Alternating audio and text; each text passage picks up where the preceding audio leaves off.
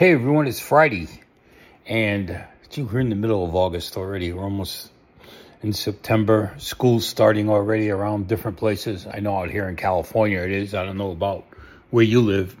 But this is Mark, and this is the ADHD Creative. And today, I want to go back over creativity a little bit, but also I talked about melding creativity. But first off, Jitterbug had another question about creativity, which really makes a lot of sense, and I have some answers.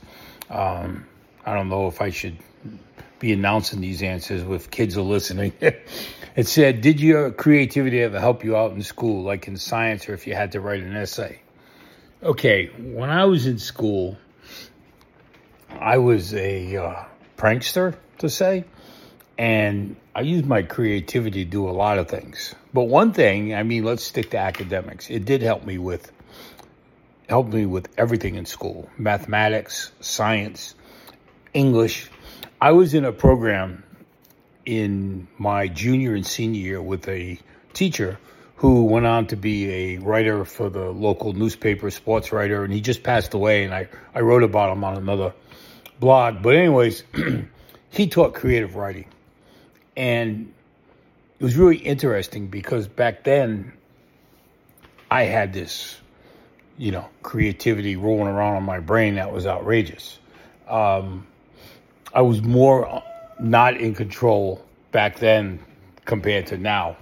So back then, I was extremely relying on creativity to write.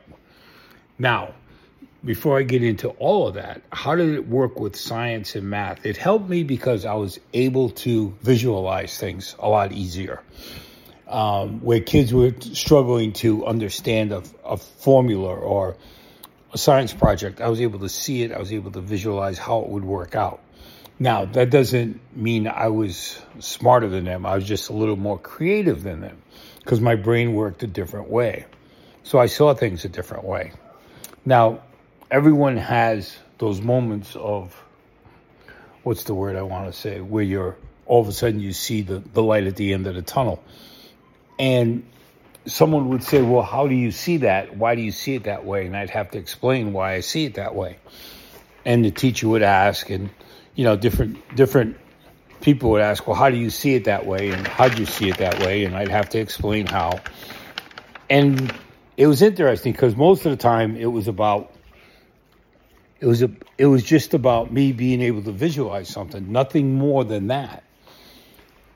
And I'd explain how I would do it. Now, some of you have heard about visualization and what I do and all that.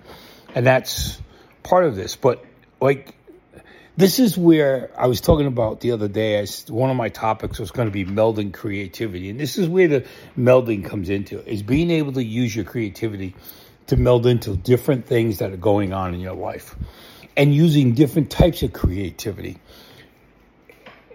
I don't know how to describe this, but seeing numbers is sometimes how I deal with it is seeing colors.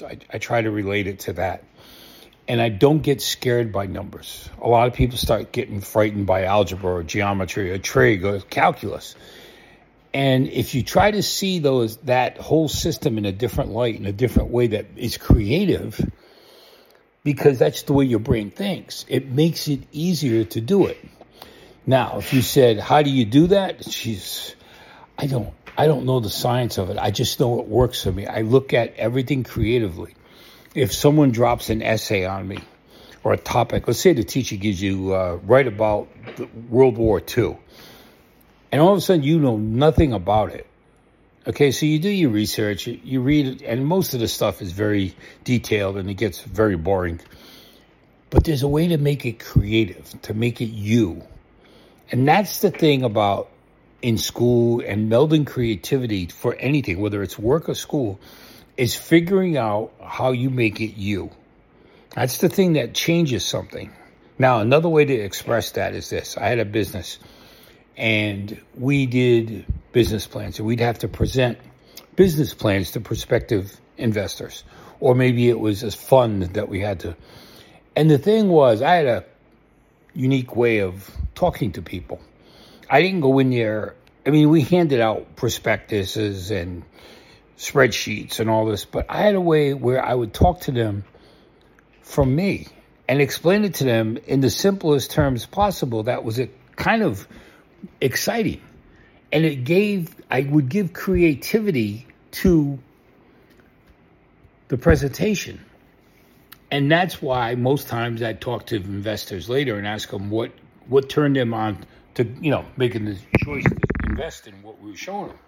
And they tell me it was the way you presented your perspectives. It wasn't done the typical, just matter-of-fact way. You made it very creative. You talked about the project. You brought in your personal attributes to make the speech better, more interesting. Maybe not better, but more interesting. They were the guys that got up there and went through the numbers and went through this and went through that and marketing and all that. And then I'd get up to close the deal to get the people to give us their money. And I would take the whole thing and put it into this creative mess that I thought of as I stood up.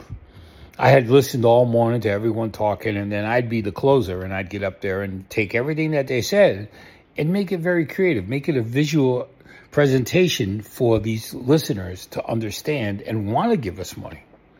Now, when you're melding creativity, you're bringing all different aspects of creativity, art, music, into what you're doing.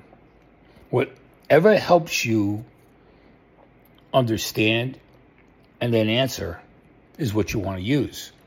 So if you're in science, if you're in math, if you're in English, what is going to help you understand what you have to do?